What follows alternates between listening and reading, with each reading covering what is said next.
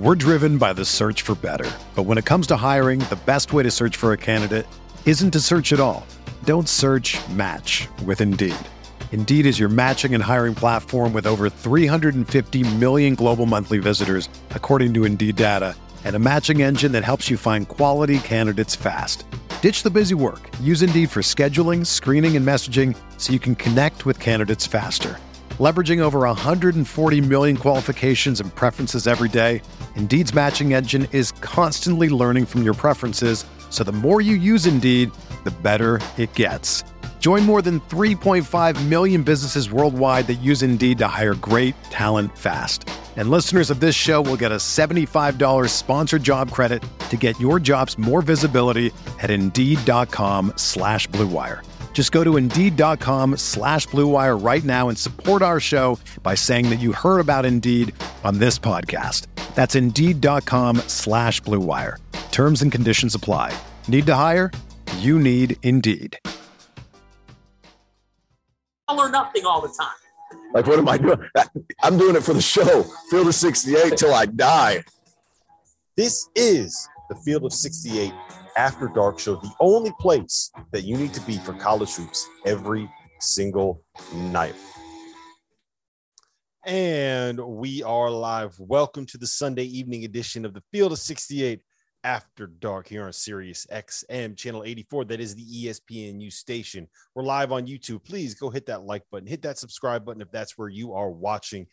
We will be interacting with anybody that is jumping in the chat and asking us some questions there as well. My name is Rob Doster. I'm joined tonight by former Iowa State head coach Steve Prohm, as well as Wake Forest legend Randolph Childress. We are presented by our partners over at Bet River Sportsbook. We got a lot to talk about tonight, guys. We got a couple barn burners going on right now in the SEC. Arkansas is down by 5 late at home to LSU. Auburn just took the lead in overtime against Mississippi State on the road. Rutgers and Indiana gave us a thriller, one of the best endings that we've seen in college basketball this season, with plenty of bubble implications. We're going to get into that in a little bit, but we need to open up on the Big East. UConn went on the road and lost to a Creighton team, 64-62, that was missing their starting point guard, Ryan Nembhard.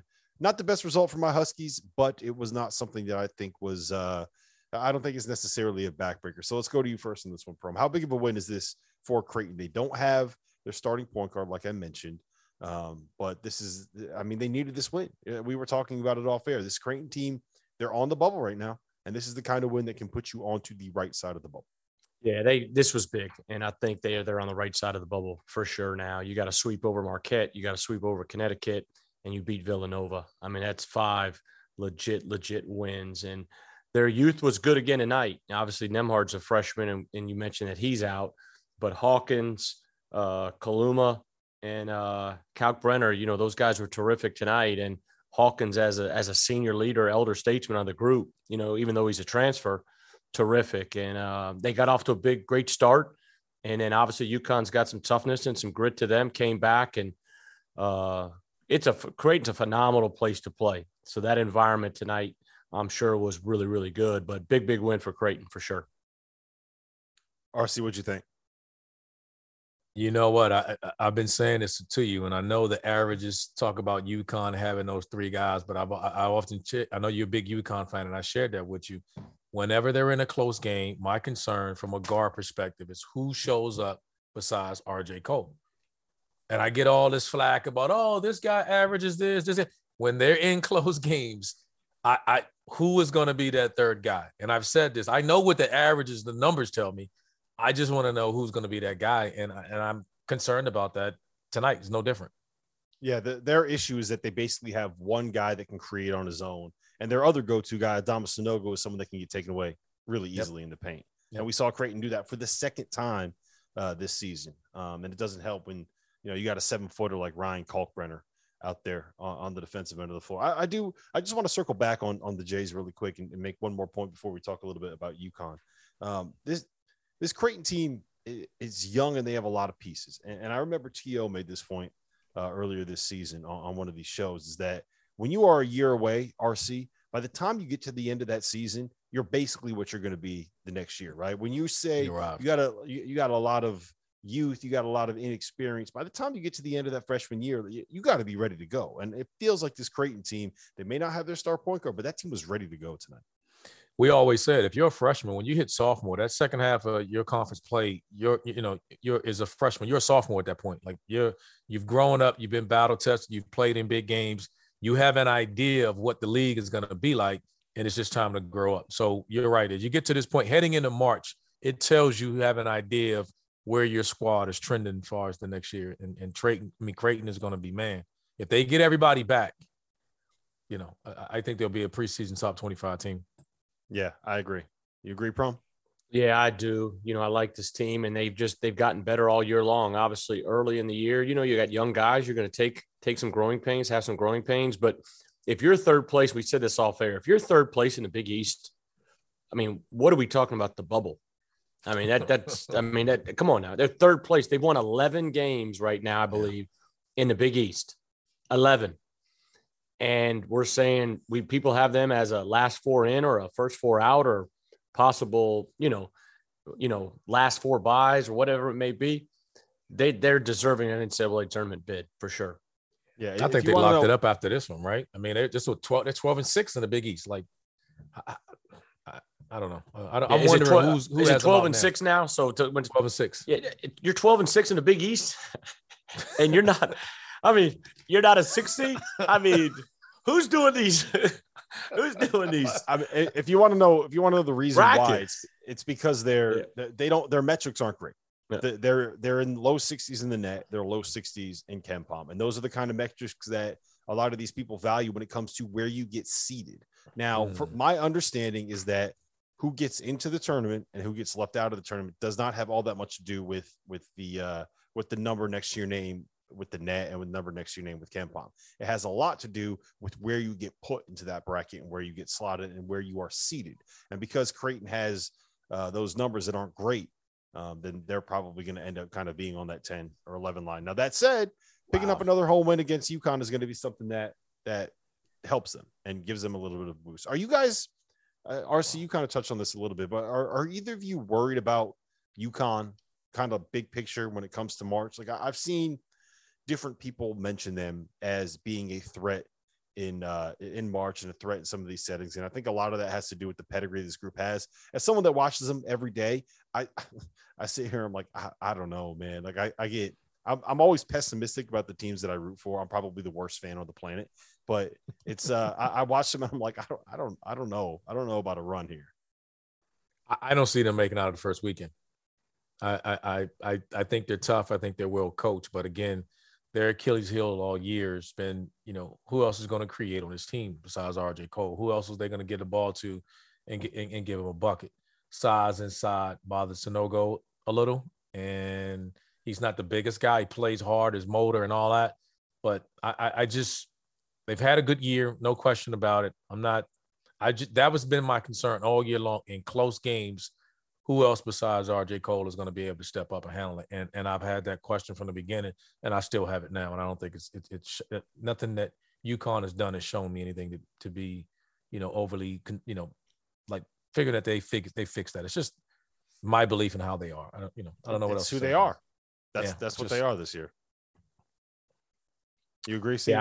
Yeah, I agree. Whether it's a 6-11, 5-12, 7-10 game, they obviously they'd be disappointed if they lost that first game, but can they win the second one? That may be tough on them to do that, but there's no question, like Randolph said, man, Danny's got them established and obviously laid a great foundation, and they're headed in the right direction for sure. My big thing, self-inflicted mistakes. Dumb turnovers, bad turnovers in transition, not being aware of where the help side is coming from, getting your pocket picked in the post, Dama Sanogo throwing a ball out of bounds, Andre Jackson throwing 90-mile-an-hour fastballs at a center's head when he's running full speed and train. Like it's those little things that turn. If you do two or three of those things in a perfect example, they go on that 12-1 run to open the second half, right? They cut the lead 37-36. That crowd, 18,000 people in there, silent. They have the ball. Next two possessions, turnover, easy layup. They get a bad shot at the basket, like like 20 seconds left, runner at the rim, transition, layup the other way, come down. Another turnover, and then they get fouled. Creighton gets fouled at the other end. So it's a quick 6-0 run that just kills all the momentum you had, and it's those simple mistakes that are just backbreakers. All right, let's move on to Xavier and St. John's, because I think that this one is interesting to talk about for a lot of reasons. Xavier ended up losing 81-66. I think that the final doesn't necessarily do justice to how well St. John's played and how much they outplayed Arkansas in the spot. Xavier's now lost 5 in a row, RC, and 7 of their last 8. They're 17-12 overall. They're 7-11 in the Big East, and they get Georgetown on the last day of the regular season. Like, do they have to beat Georgetown to get in the tournament, or did we reach this point with Xavier? Are they still in it? I mean, it's like they tried their best to play themselves out of it. Like, are they still in it? If anything, Creighton has to be in it, and they should be a bubble team. I mean, you have to beat Georgetown. I mean, if you lose to Georgetown, Georgetown is 0-17 in the league. Like, come on.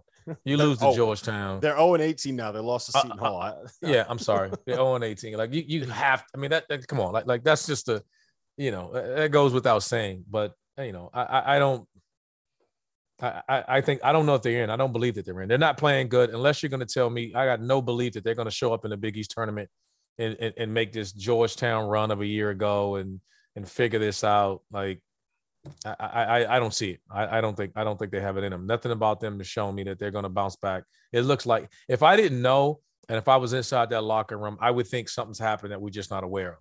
There's something that's going on that is just, this team is like imploded.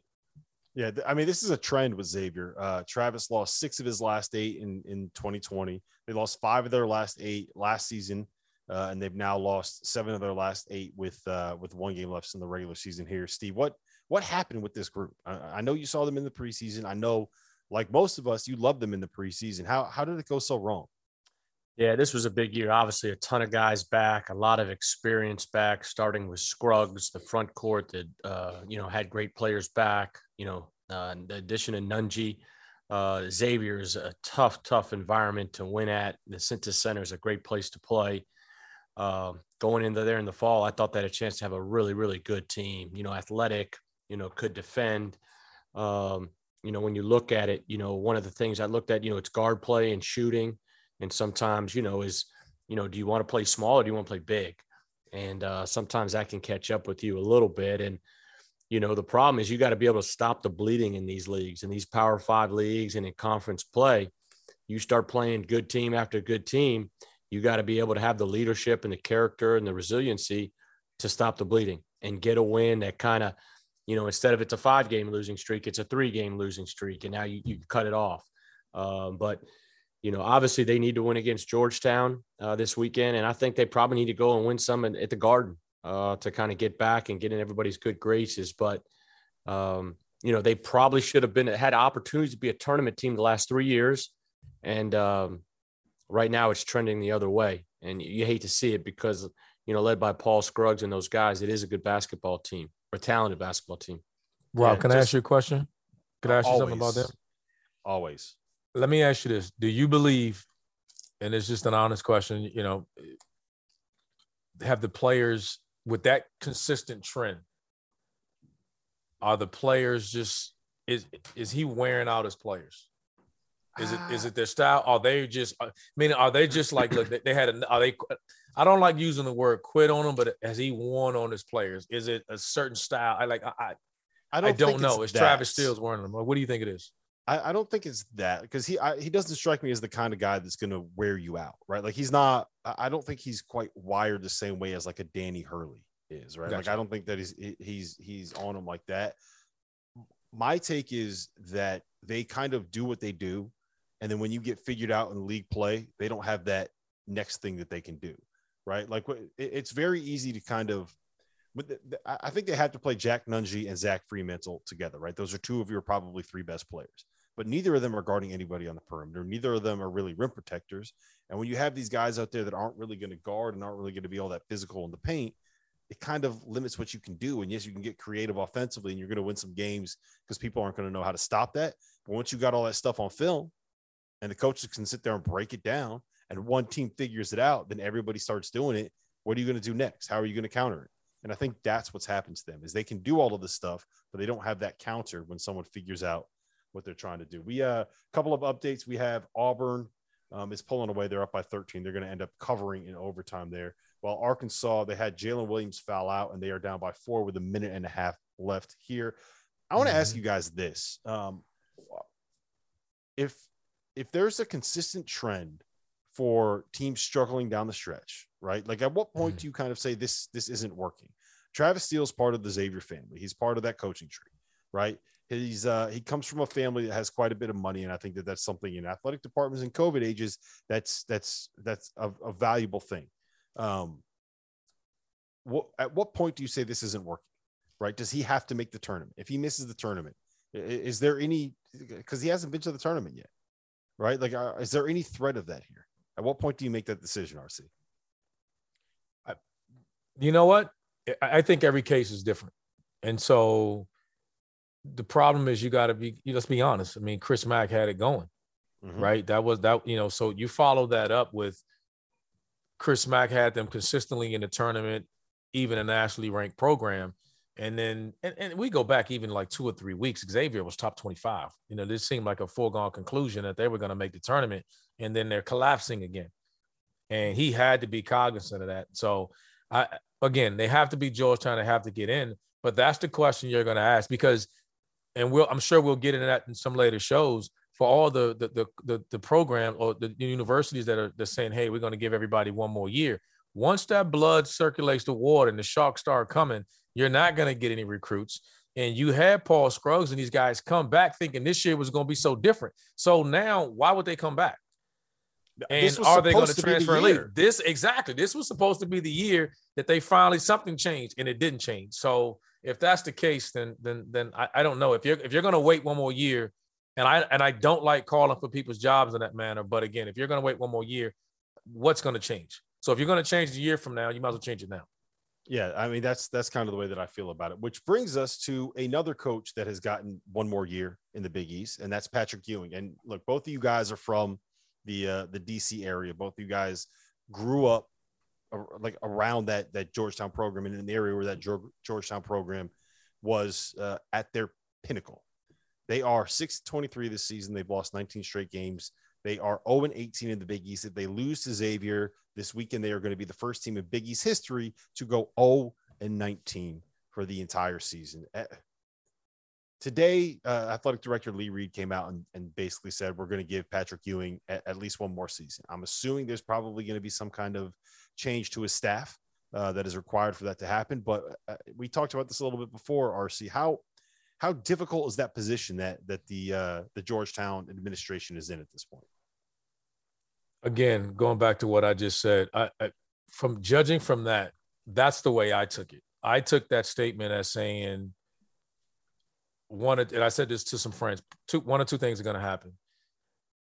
They're going to come into Pat's office and say, you got to make staff changes, a lot of changes in the office. And the other would be if Pat doesn't agree, then they may say, look, we got to make a change. I think that's the biggest thing that's going to happen with them. And if not, and Pat may decide, hey, you know what? I don't want to be a part of what's going on. How I'm hurting the university is not going the way I want it. And he may resign. But there has to be major changes because you can't go winless in conference play. I mean, and expect, and that's any level or any job. You just can't go winless in year 5 and expect a return. Let's just call it what it is. And that is his program. He's earned it to the right. I think this is more of them giving him that right that we've talked about with so many other programs. We're old enough to know that he's built Georgetown. He's where it all started. And this is a courtesy deal for him. And this is something that he has to really decide how much changes does he want to make, because he may not be willing to make the changes. He may have to bring someone else and say, hey, let me fall back and just be the head coach and let you run it. Like, I don't know what his decisions are, but he has to be open and willing to say what I'm doing and working. Yeah. Pearl, let me ask you this. How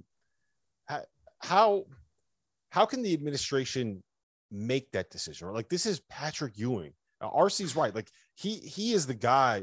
When you think about Georgetown University, you think about Big John, And then you think about Patrick Ewing. Like, they are synonymous with that program. They developed that program. Allen Iverson is never a Hoya if Patrick Ewing isn't a Hoya, right? So I don't think that you can. How can you? I don't think you can fire him. I think you just at some point you have to have a conversation and basically say, "Is this going the right way?" Like, what do you do in that situation? If you were Lee Reed, how would you handle that? Yeah, I think what he's doing right now. I think, like we talked about it, Randolph touched on it, to where, like, I grew up, man, 1985, Georgetown, Villanova, man. I'm listening to it. It's pouring rain, power's out. I got a handheld radio listening for Villanova, Georgetown. In the 85 national championship game, Ewing in the real, t-shirt. Real quick, not to cut you off. You know what I was doing during that game? I was being born during that game. Not kidding. I was born during that game. April Fool's Day, 1985. Yeah, I was born during that game. My dad was in the doghouse for weeks because he kept sneaking out of the delivery room to go watch the game on the TV. Oh, that's great. That's a great story. Man, there's just so much history with Georgetown and really the old Big East. And so I think you just have to sit down with Patrick and say, what's best for our university? What can I do to help you? If you really determine to get this figured out, what do we all collectively need to do to really make steps? And it's going to be baby steps, but with the transfer portal, and I don't know their roster well enough, you can make some gradual improvements and some pretty good improvements, but in a quick period of time. You see it all the time now in college basketball. 1 year you're here, 1 year you're there. But, man, that's Pat Ewing. Man, that's Georgetown basketball, man. So much history, so much tradition. I can go on and on, man. You that Kembe, Reggie Williams, Horace Broadnax. These guys. Michael Jackson. I grew up. I can tell you the whole starting five.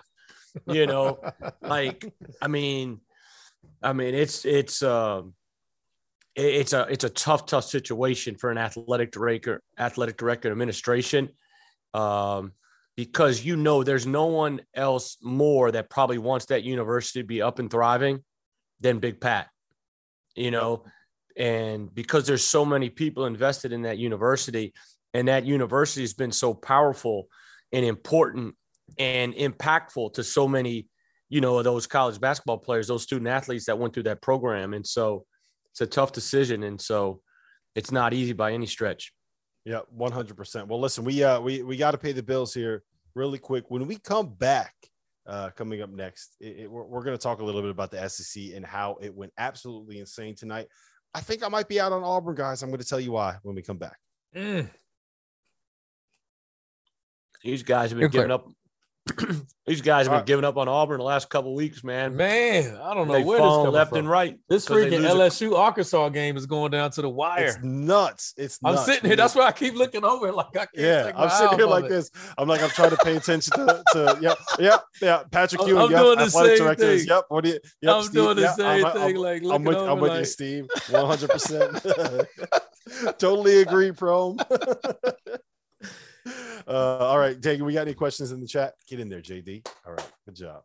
I might have made a nice little money line bet on Arkansas when it was Rob, after your little 75. 1 minute after your minute stretch about UConn and saying every single thing that happened, I'm like, man, you'll never be able to deny that you're not a UConn fan. It's unbelievable, isn't he? He gives you play by play. You can tell he's there's no watching up multiple games. He is dialed in on the UConn.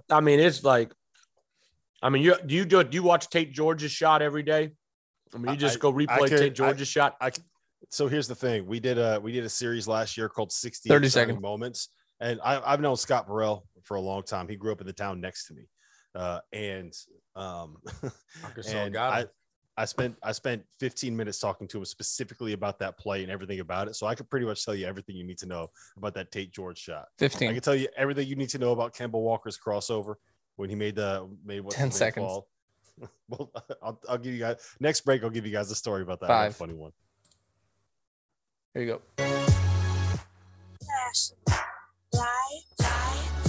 And we are back. This is the Field of 68 After Dark. We are on Sirius XM Channel 84, the ESPNU station. We're streaming live over on YouTube. Hit that like button, jump in the chat, ask them some questions. We will be interacting with you guys and answering those questions during the next break. Right now, it just happened, guys. Arkansas came from behind, landed a win when they played really bad at home against LSU. Eric Musselman is in the crowd. He's pointing to the hog on his shirt. He's going nuts. He's doing the typical Muss stuff. He's going crazy. Yeah, look, I don't know how much of that is an act, how much of it is just must be and must, but I tell you what, man, I'm all in. Go Hogs, Woo Pig Suey, RC. After watching this game, man, how are you concerned about Arkansas at all? Are you just, or is this, you won 14 out of 15? Sometimes you're going to play bad, and if you get a win when you play bad, it is what it is. You never apologize for winning, right? I mean, in LSU, we know is defending. He is going crazy. He's in the crowds, man. He talking trash. He in the crowd with the fans. No, I mean, they're probably amongst the better teams. I mean, they're probably the hottest team in the league, in the country for that matter. I mean, everyone else that we talked about is coming off losses and kind of struggling, where we're kind of like, they're not playing their best basketball. And as we all know, it's about momentum. You got to build momentum in the postseason, and heading into the conference tournament, we'll see if one of the Kentuckys or the Auburns can kind of resurrect and get themselves going in the right track. But right now, Arkansas is playing the best basketball in the SEC. Them and probably Tennessee. Mm-hmm. Prom, what do you make of this? Why did they struggle tonight? Well, number one, I mean, LSU's a good basketball team. I mean, you're playing against a really good basketball team. And I mean, that's the most coach answer we've ever gotten from Pro. He goes in the press conference after, that's a really good basketball team. They just beat Kennesaw State. I mean, that's what you got to say it though. You have to say it. It's programmed in him, right? Yeah, it just comes out. That's just what he's say, on cruise control right now. It's an automatic play. But I mean, that's the thing. That's the funny thing is sometimes people on the outside evaluate. There becomes a pressure. Not as much at the high major level, really the mid-major level. And I'll use an example. Murray State dropped in the polls 3 spots after beating Belmont by 35. But they only won at SEMO by 2, right? But everybody expects them to win by 15. We don't think Arkansas played well today because it was a 1-2 point possession. They had to fight. But you look at it as, hey, resilient, great come from behind. You hung in there, you're down 3-5 all night. And you make plays at the end. And now they have a chance still down to the last game of the regular season to win the SEC championship. Now, I think Auburn still wins out and beats South Carolina on Saturday. But to win 14 out of 15 in the SEC. Think about where they were at the end of that run. Like they had lost 6 out of 7. They lost to Hofstra at home when Hofstra's best player was not playing because of COVID issues. They were at a point where we weren't even thinking about them, like let alone SEC, like have a chance to win an SEC title. Like we're like, this team, I don't know if they can make the NIT. Maybe this Musselman thing isn't going to work out. That's what we were saying. And they turned around. They've won 14 out of 15 now. It's impressive. I'll tell you this though. They gotta figure out this offensive or defensive rebounding situation. They got 22 offensive boards to an LSU team that isn't generally great on the offensive glass. So that's a problem. I mean, watching this game, man, and as someone that may have had a little bit of action over at our friends Bet River Sportsbook on this game, watching them try to get stops and then force missed shots and then not be able to get any defensive rebounds was quite a tilting experience. Yeah, I tell you the one thing, and I know we talk about Auburn, everybody wants to talk about guard play, and everybody's jumping on these guards now from Auburn. Man, you really look at the last couple games, and it made me think of it when you said it. It's the glass, though, man. They're getting pounded on the glass. I mean, it's the Tennessee game was a 15, 18 point, difference in rebound differential. Tonight, it was the same thing. Mississippi State's got, athletic, strong, tough front court. But to me, that's as important, as that guard play, man, as second, third chance points, because what that's doing, that's slowing down the pace Auburn wants to play at. They got to rebound that first miss to be able to play in transition and get some easier opportunities for those guards. Yeah, to your point, I love KenPom for stuff like this because it can really kind of break it down in detail. Auburn is 8th nationally in defensive effective field goal percentage. They are 233rd nationally in defensive rebounding percentage, which means they force a lot of misses, but they're not ending those possessions by getting the defensive rebound. So I do think that's a great point. And it's also a great segue. Look at that. Pro might as well be the host tonight. He's coaching and hosting RC. Auburn was up 17 in the first half. They blew that lead. They were down by 5 in the second half.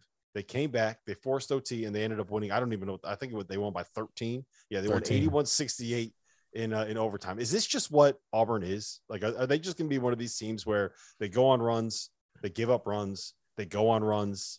Do we just have to kind of settle in for the fact that it's going to be a roller coaster anytime that you watch them play? I think it is, because I think they make you play at their pace. And when they are hitting shots, then you got to keep up, right? They defend so well, you do miss shots. They're not a great rebounding team, but because they play with small guards as well. They'll play with a 3-guard lineup and play with really small guards. You add Jabari at the 4 and Kessler at the 5. I mean, that's where they're dependent on their rebounding. So, and again, they're playing more on the perimeter, switching and getting caught away from the basket a lot too. So if they can keep their bigger guys inside, I think that'll shore up some of their rebounding. But they do defend, and they're going to score. And you just don't know which guy's going to come for night. So if they can if Green if he gets going, then I think they're just a tough out. Now, we know he's going to shoot him in or shoot him out, take some crazy shots, but that's who he is. That's part of what he does. And I said, and he'll eventually, I think he'll be a guy that comes in and gives them a big push and help them win a game or two in March.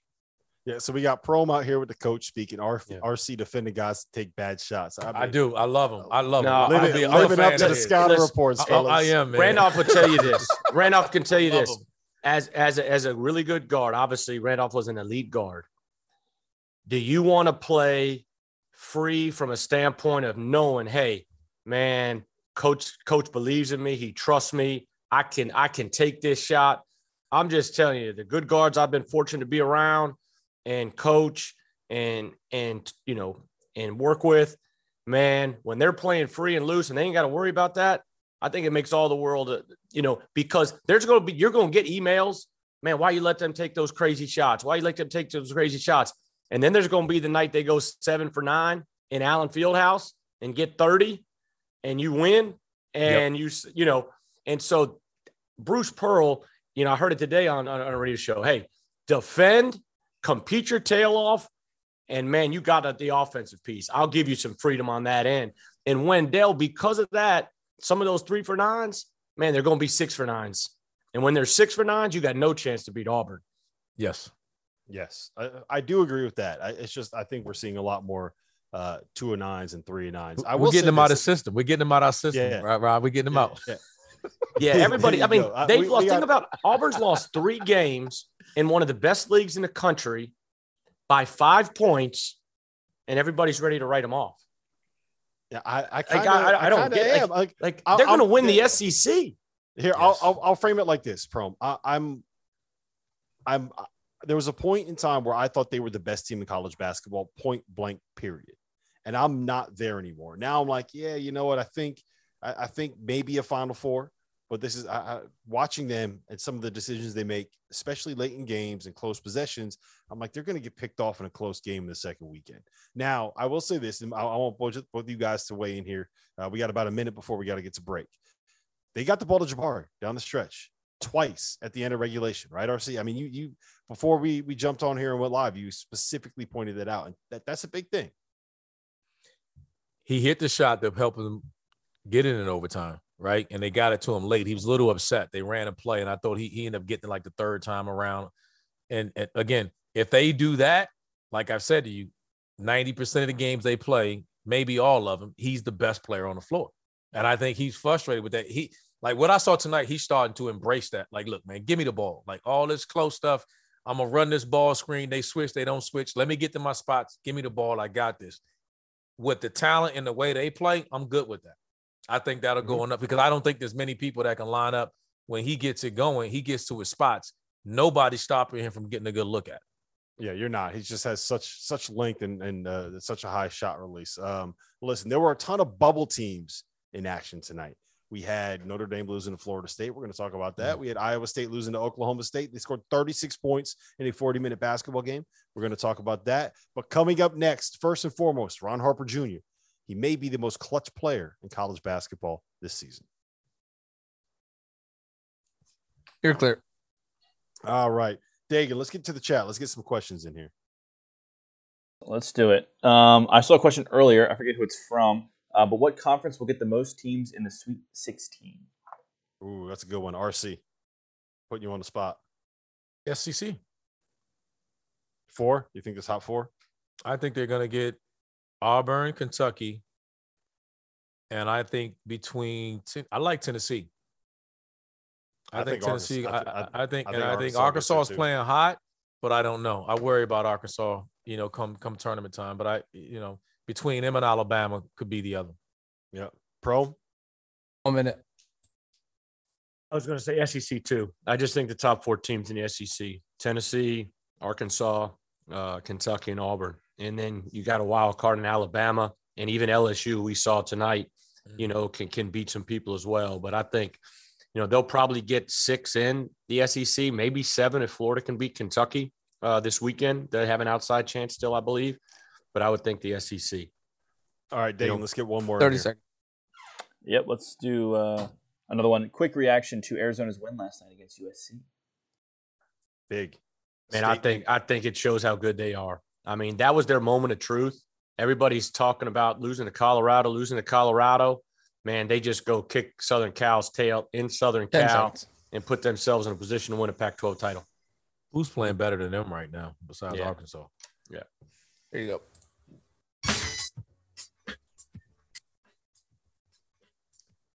We are live. It is the Field of 68 after dark.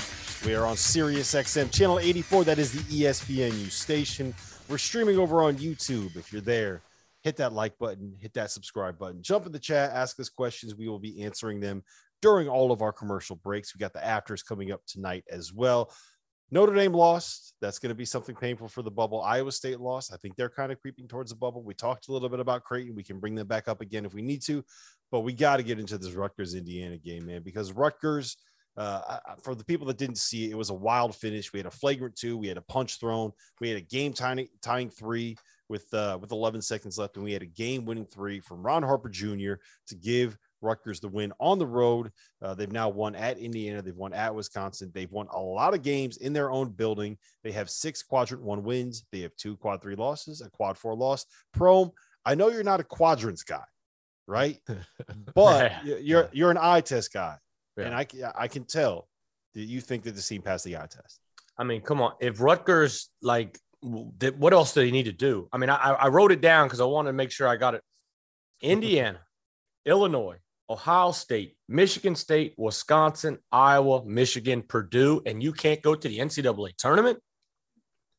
Come on, man. That's ridiculous. I mean, what kind of metric? How can you win all those games and the metrics don't get you in the NCAA tournament? Oh, you want to know why? Because you do things like lose at home to Lafayette. Lafayette is 9-20 in the Patriot League.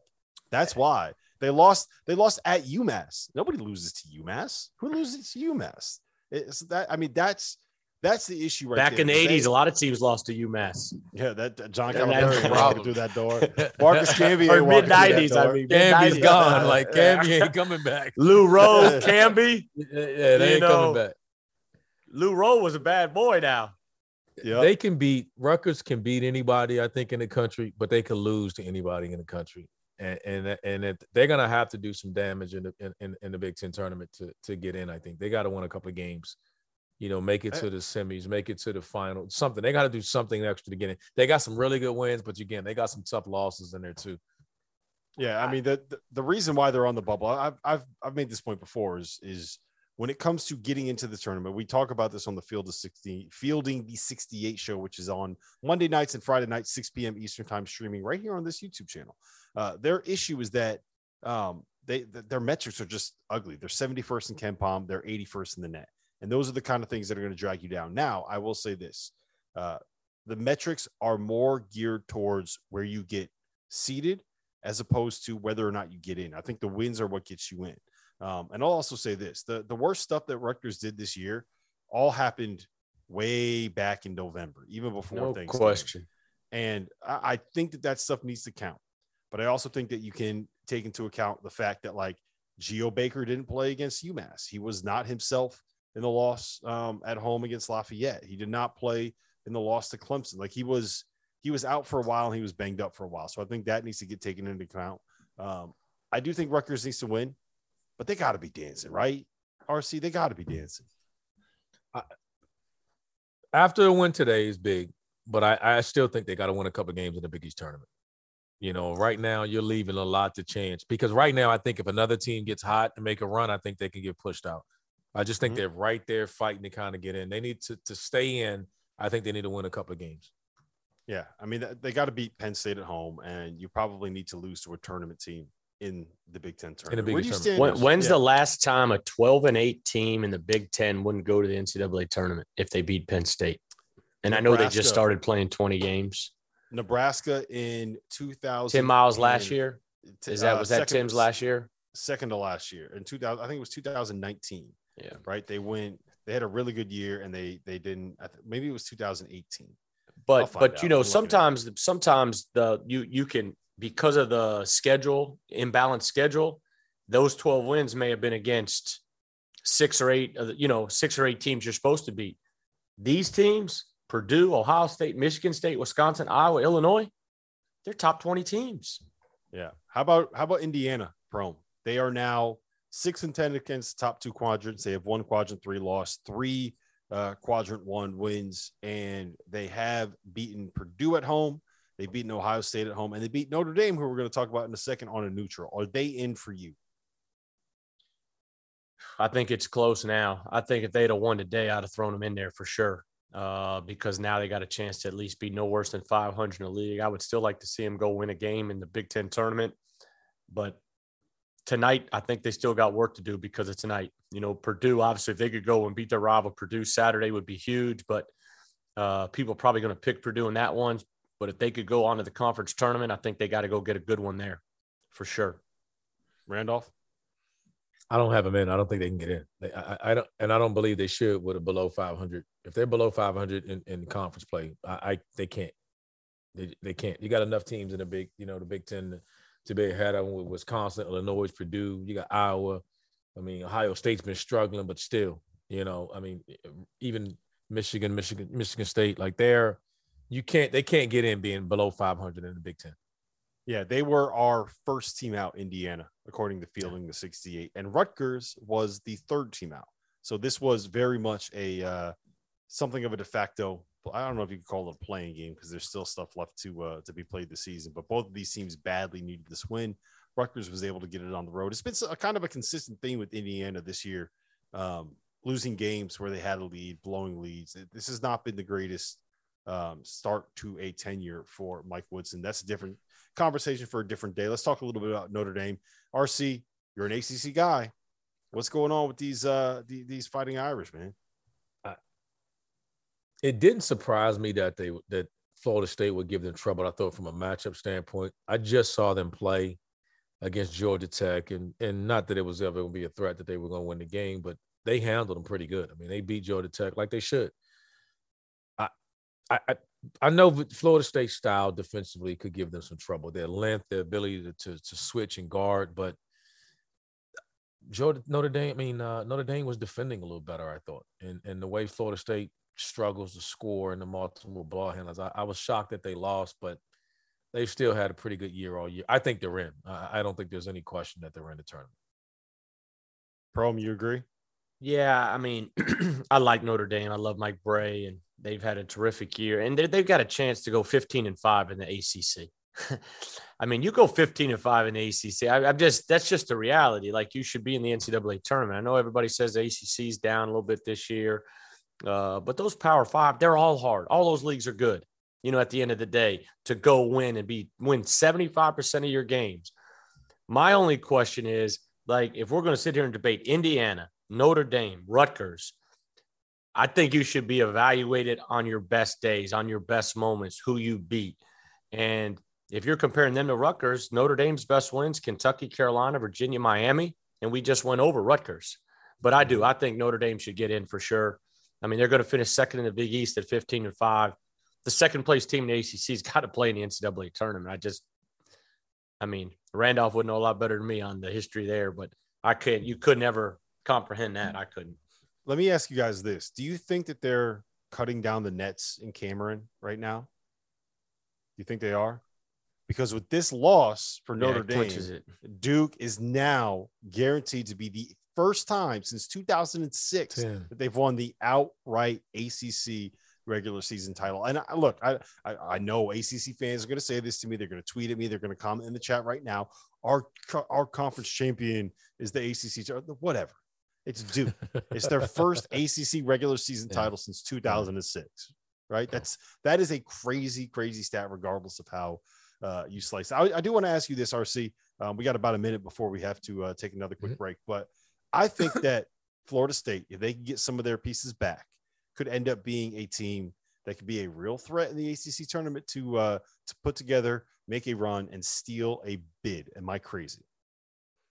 Yes, I think it's more Virginia Tech.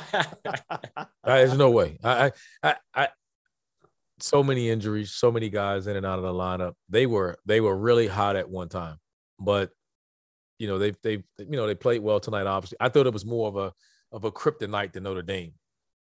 To Notre Dame style of play, and I didn't see the game, but I'm pretty sure, just from watching some of the highlights and things that I've watched, I knew from knowing the teams, the style of play was going to bother Notre Dame. The athleticism, the length, being able to pressure them a little bit, and I'm not surprised. But I think if the team that could go on a run and steal a bid, because they're not in the tournament and I think they're officially out, is Virginia Tech. I think Virginia Tech's best equipped to go on a run in the ACC tournament. Yeah, they got shooters. They're dangerous. We got about 15 seconds here. What happened with Florida State this year? Is it just a combination of youth and injuries and consistently losing guys a year earlier than you expected because you're sending them to they've had back-to-back years where a guy came off their bench to be a top 5 pick. How about that? And I think some of it too was just the injuries of the guys. But prior to the injuries, they weren't scoring, they weren't playing great. I think it's because they hadn't had the lottery picks that they've had in the years past. They had lottery picks coming in off the bench in years past. And I think Matthew Cleveland may maybe evolve into that one day, but he's had a typical freshman type year. Well, listen, I watched a little bit of First Take today, right? And I realized that sometimes the best television is just people screaming at each other. So coming up next, we're going to play a game called State Your Take. I have 4 questions I'm going to ask these guys, and I'm going to put them on the spot, and they're going to have hot takes. It's going to be great. We'll be right back. Clear. We got any questions from the chat, Dagan? We do. David Bentley, our guy here at the Field of 68, wants to know, is Coach K the ACC Coach of the Year? RC. It's a tough one. You know what? And I honestly, guys, I got to vote. I actually got to vote. And I'm be honest with you, I'm split between a little bit of K with the young guys. I think Forbes done a great job. I think Coach L's done a great job. And I think Bray, because I think he coached with his job on the line. I know they lost tonight, but like as you know, that it's hard knowing that if I don't win this year, I'm fired. And you finish second in the league. Personally. And that's where I'm like, my vote would be, I'm going to vote Bray, but it's been as tough as a race as I think it's ever been. You know who else deserves a mention here? Hubert. We killed him. We killed him in the preseason or in Coach of the year voting. Right? You will give him a nomination?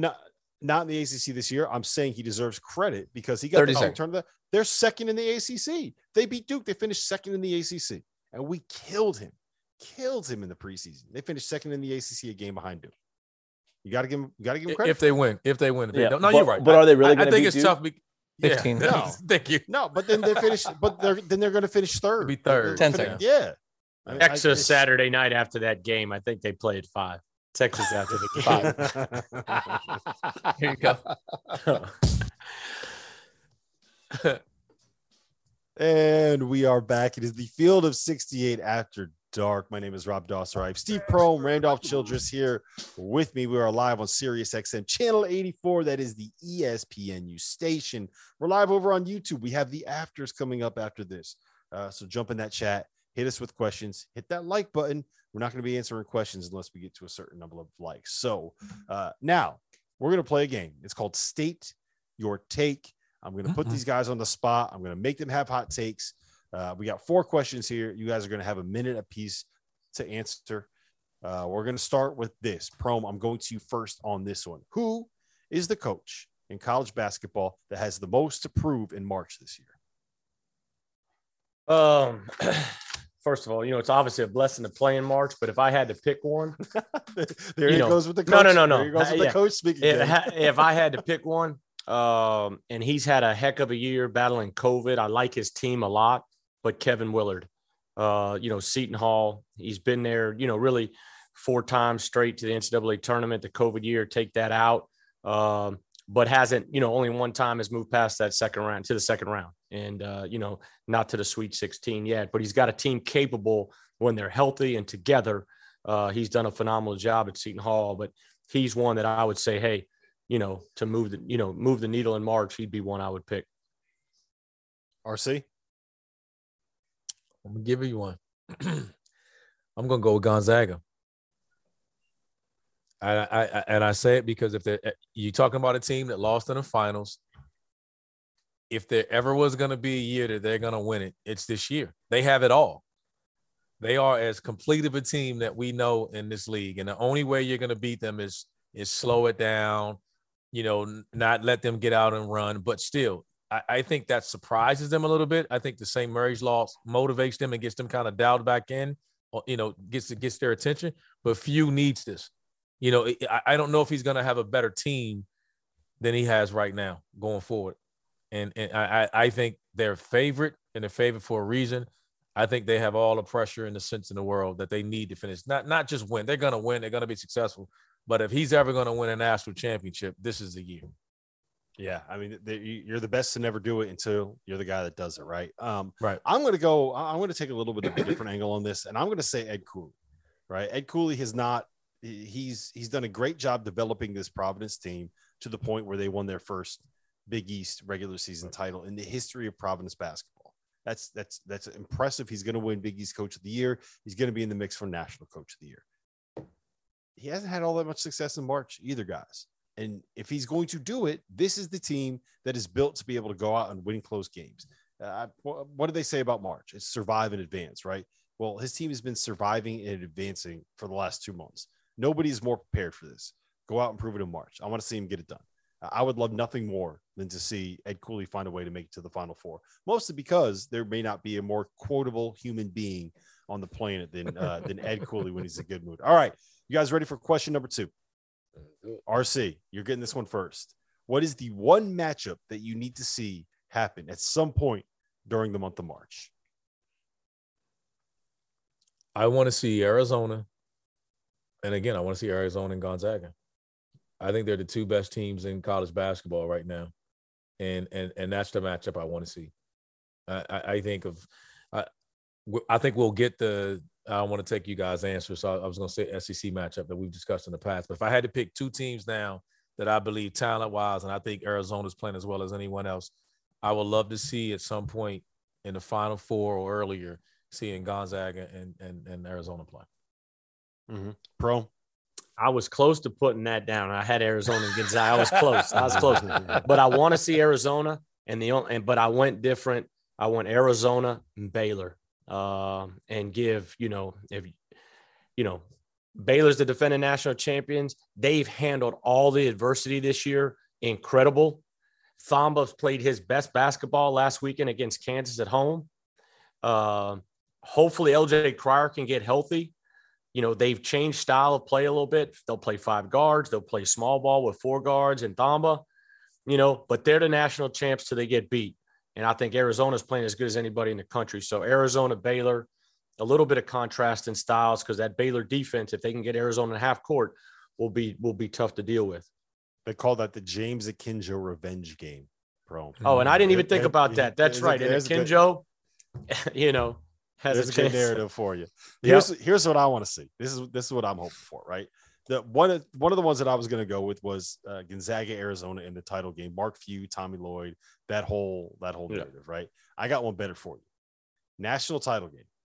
Coach K, last game he's ever going to coach, going up against John Calipari and the Kentucky Wildcats. with the national championship on the line. How good would that be? How good would that be? Yeah.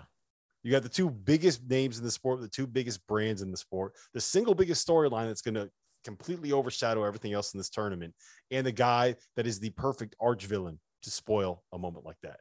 It would be too good not to happen. If the NCAA tournament was rigged the way that the NBA playoffs are, then we know that would be what the national title game is.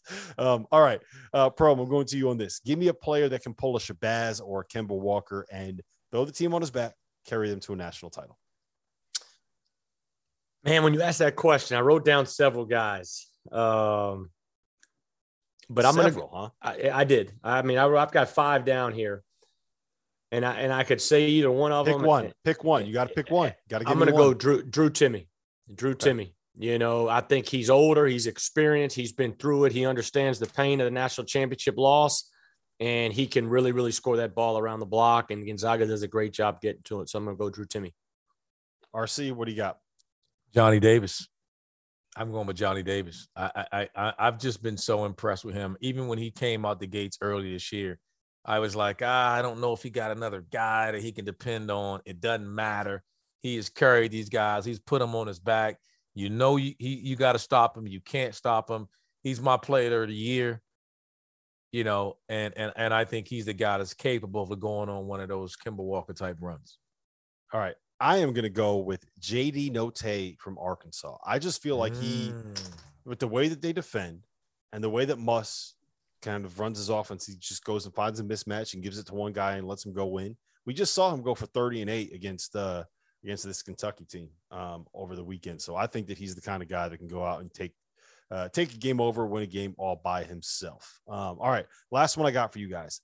The player that you think can pull a Dante DiVincenzo, meaning they can go from not really in the NBA draft picture to being a projected lottery pick with a big NCAA tournament run. RC, I'm going to you first. Ooh.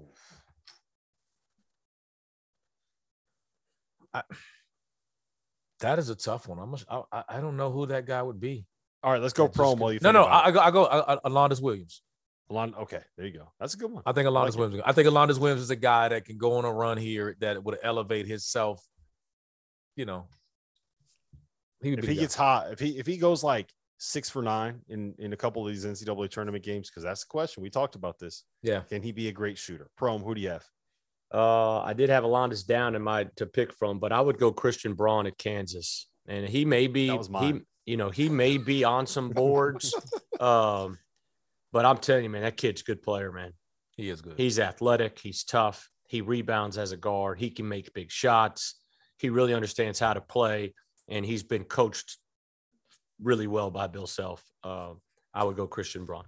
So we had Ryan Daly on here from St. Joe's, who played against Kansas at that the event in Fort Myers last year, and he said that he was going up against Christian Braun, and Christian hit 4 threes on him in a row in the first half, and he said he started talking shit to him the rest of the half, but he couldn't understand him because he had such a country accent. So he's sitting there and he's just jabbering at him. He's like, "What are you saying here, man? I don't get it." Oh man, Christian Braun was mine. I'll go with I don't know. This is tough now. You know what I'll do? I'll go with Colin Gillespie. I think that Colin Gillespie is the kind of guy where I think Villanova can get to a Final Four. Things break right for him. I think Colin Gillespie is the kind of guy that can turn himself into that quintessential backup point guard, Fred VanVleet, TJ McConnell kind of a guy. It's just, I mean, he's so smart. He's so heady. He gets done. Is that crazy? You guys think he could play in the NBA? I do. I mean, man, winner. He wins. I think he's a winner. I think he's a winner. I think he's tough. I think he's a winner. He got good size and he can shoot it. And there's a role. It's kind of like what we talked about with Alondas. I think there's a role for a guy like that, a bigger guard, athletic. You can't speed him up, secondary ball handler, you know, that allows you to play with a bigger, you know, with a bigger lineup in your second string. And especially now you got two-way contracts where you can set them up, down, work with them. I think it really opens the doors for guys like Colin Gillespie to get in there. Yep. He'll make some money playing in the NBA. But listen, this has been the Field of 68. After dark, it was another wild night in college basketball. Buckle up. It's March. It's here. For Steve Prohm, for Randolph Childress, my name was Rob Doster. Come join us on the Afters.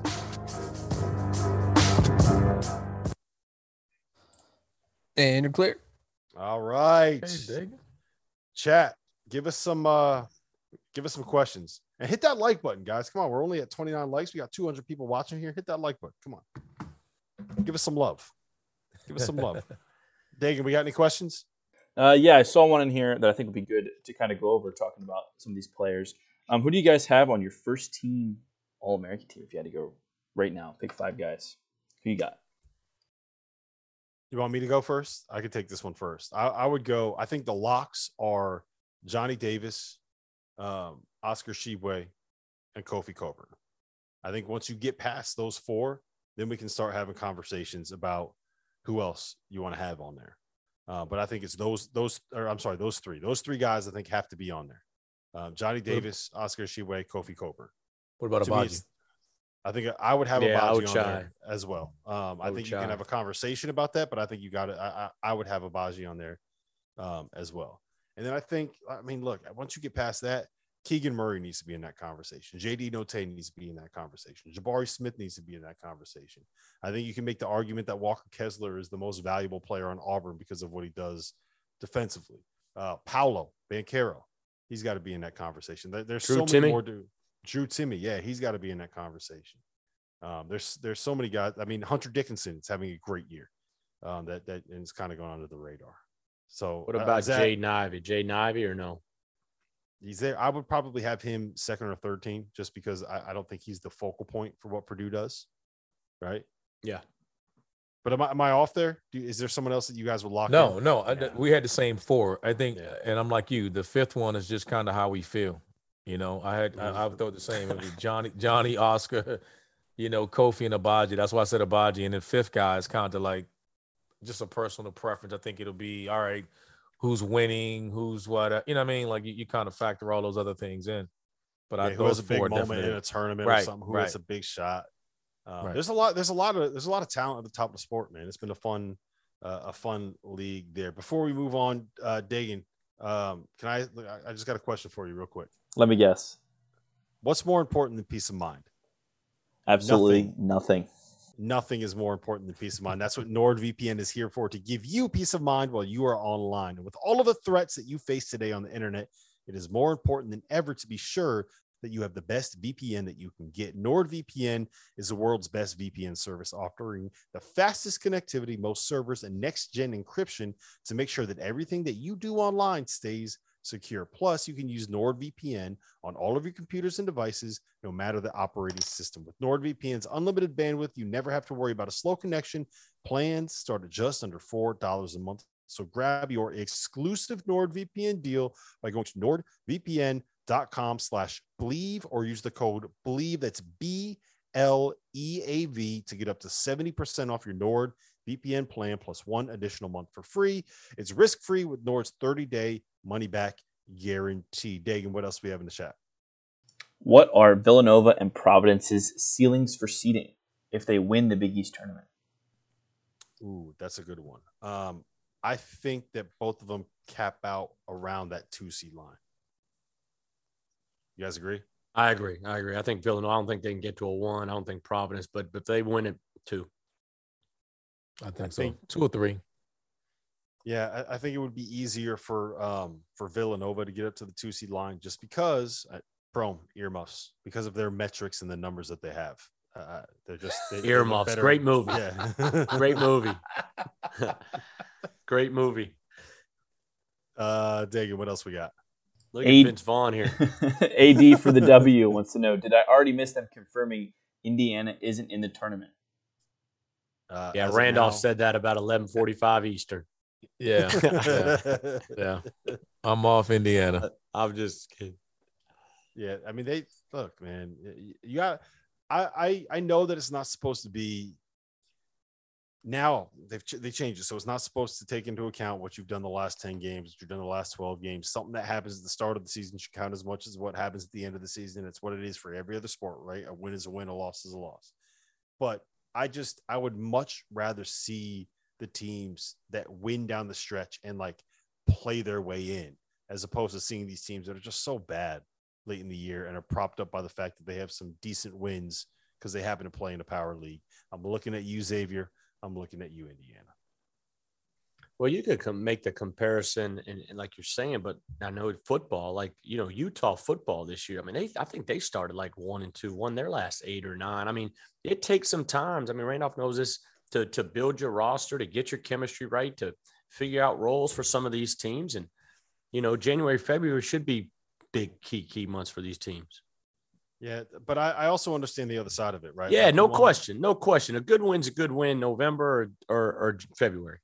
But that's why I said it should be more about the wins than the bad losses, that happen maybe in a November or December. Yeah, I can get behind that. I want to know who you can beat. Who are you when you're at your best? Not what you are when you're at the median. Dagan, what else? Pac-12 Player of the Year. Rick wants to know that. Pac-12 Player of the Year. I'm not sure. That's a good one. Could it be Matherin? Who does Rick think say it is? Matherin would be. Say that again, Rob. Would you say who Rick think it is? He doesn't say anybody. He's just asking. It's tough. Yeah, I would say Matherin. I mean, he's He's probably the best player on the best team. Best player on the best team. It's tough. It feels And like they they clear. had 3 They're 2 games up too. I mean, They were kind of running away with it now. Looks like it Yeah, feels I mean, like it just feels like they're playing so much better than everyone else in the league. They locked it in with the win over USC. So they're up 3 games and they have 2 left to play. the way Goodman talks, maybe you give it to Kerr, Creasa. But no, I'm just kidding. But, I mean, just for the interview. But yeah, I mean, Terrell Brown's he's put up huge numbers for Washington, but I think you got to win to be able to be in that mix. And Isaiah Mobley, I guess. UCLA doesn't really have a guy. Like, it's probably got to be Matherin, I think. I think it has to be. Yeah. Just because they're winning. What else we got, Dagan? Can Duke get a 1 seed? And just for you guys, feeling the 68 has Duke as the 3rd 2 seed right now. Yeah, as of today. I think they absolutely can. If they go ahead, RC. I'm sorry. No, I didn't say anything. I just was agreeing with you. I didn't say anything. I think they can. I think they'll win the ACC tournament, and then depending on the other leagues, I mean, Kentucky can't win. Kentucky or Auburn, both of them can't win it. There's going to be some slippage there. So if Baylor doesn't win out, Kansas doesn't win the Big 12, I mean, I think that they could get a 1 seed. Yeah, they are behind on our list. Gonzaga, Arizona, I think are probably locked in. Then Baylor, Kansas, Auburn, Kentucky. So it's going to have to take some losses. Right, Pro? Like some of those teams are from, we're going to have to lose. Yeah. I mean, it's a big week. Kansas and Baylor are really on pace, you would think, to split the championship, be co-champions.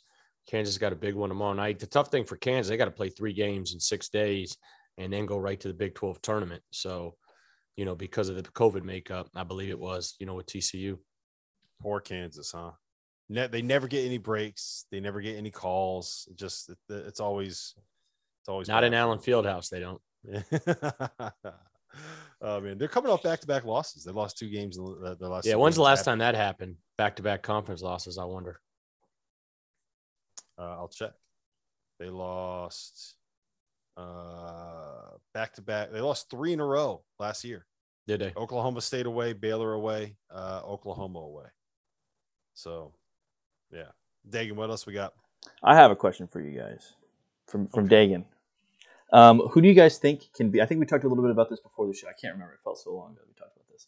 But who is a team that you think can be a bid stealer this year? Any league. It can be any league. Power 5 league. I prefer, obviously, is where we'll probably start. I'd say Virginia Tech. I think Virginia Tech's a good enough team to kind of that can make a run. They'd be the one that's out. I think they're out. They're not in the tournament, but they got off to such a horrendous start, and the metrics still love them. But I think when they lost that Carolina game, I thought they were done. When we were questioning Carolina's resumes, I questioned that with them. But I do think they're a team that could get hot in the ACC tournament and could steal a bid. I got one for you. Oregon. You don't think? I don't think that they're going to get in that large. I'd throw Memphis or Dayton out there, maybe. I don't know if Davidson's in. If they, obviously Davidson clinched the championship tonight or a share of it, but Dayton. I mean, they've had a great year, and they're more than capable of winning that conference tournament. And then Memphis is without question capable of winning their conference tournament. Mm-hmm. I got two more for you, Pro. You ready for these ones? Belmont and Morehead State. Ain't happening. Pro's not gonna like that. I was gonna say he's not Yeah. gonna like that. That ain't happening. I think both of them. I think Murray State is in.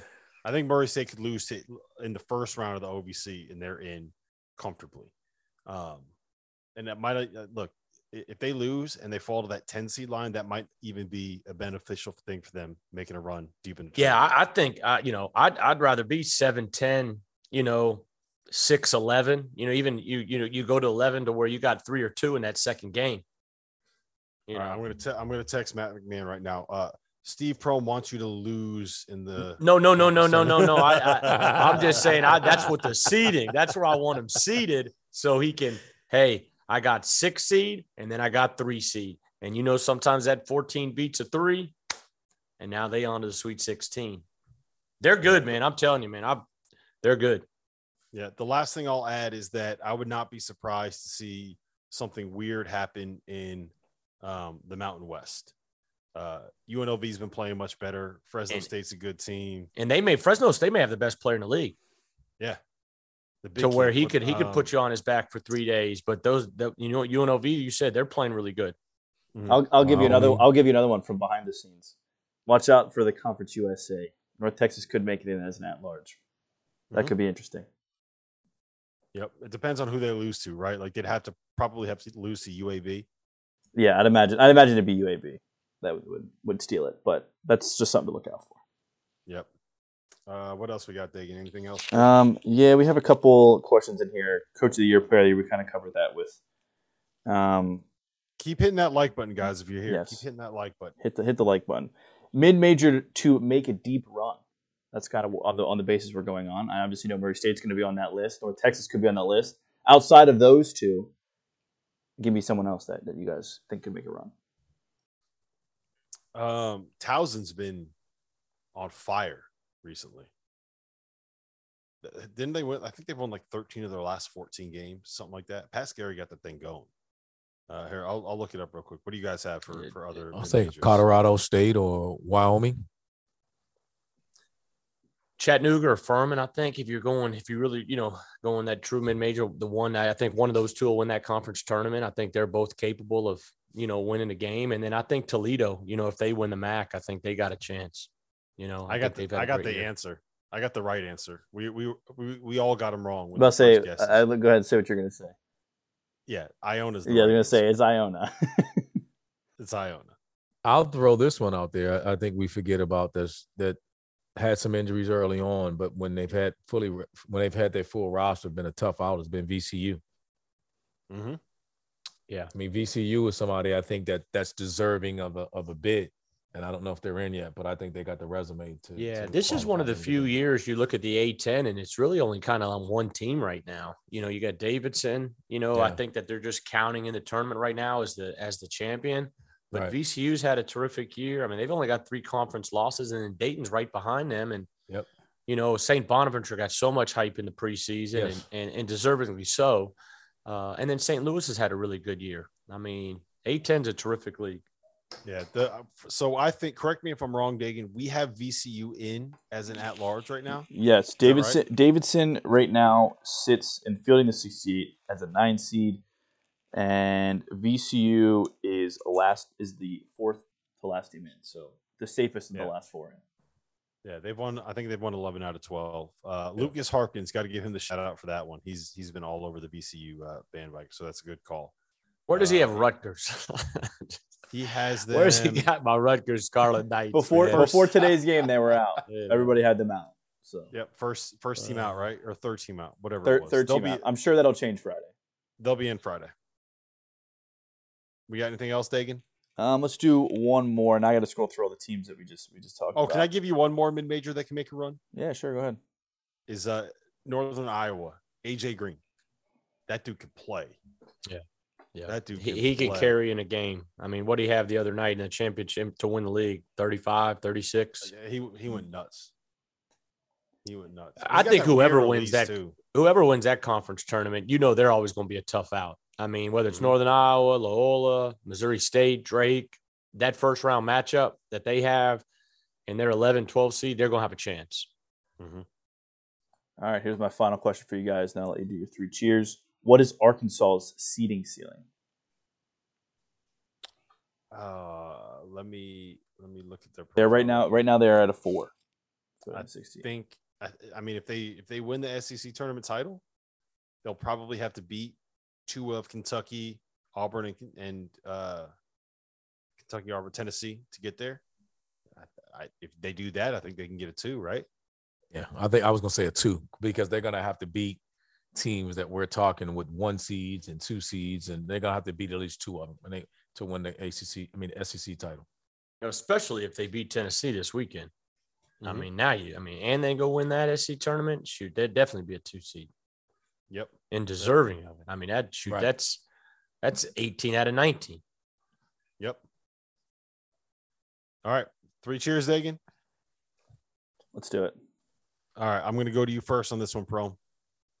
Davidson, to Bob McKillop, A-10 champions, big win tonight against George Mason to clinch at least to share the A-10 championship, and congrats to those guys. RC? I'm going to go with Musselman and the Razorbacks. I mean, 14 out of 15 games tonight, played at home, didn't play well, beat a tough-minded defensive LSU team, and he went and celebrated with the fans in the crowd. He loves the celebrations. Yeah. He kept his shirt on though. It was, normally he's taking that shirt off to jump. Randolph had a little coach talk there, talking about LSU discipline, tough, Yeah, physical. Yeah, I like him. Yeah, they're a good they're a good team. They're a good team. I'm going off the radar for this one. I'm going with Tajay Kelly. Do you guys know who Tajay Kelly is? We're about to. Tajay Kelly is a freshman forward for the Charleston Southern Buccaneers. Charleston Southern went 5-24 this season. They were 1-15 in the Big South. Today was the first day of the Big South tournament. They played in the second game in the afternoon. It was a 2:00 tip against UNC Asheville. They were down by double digits in the second half. They come all the way back. The score is 78-77 with 6 seconds left on the clock. Charleston Southern pushes the ball up. Shot goes up from the corner. It's an air ball. But guess who's there to put it back in? Tajay Kelly.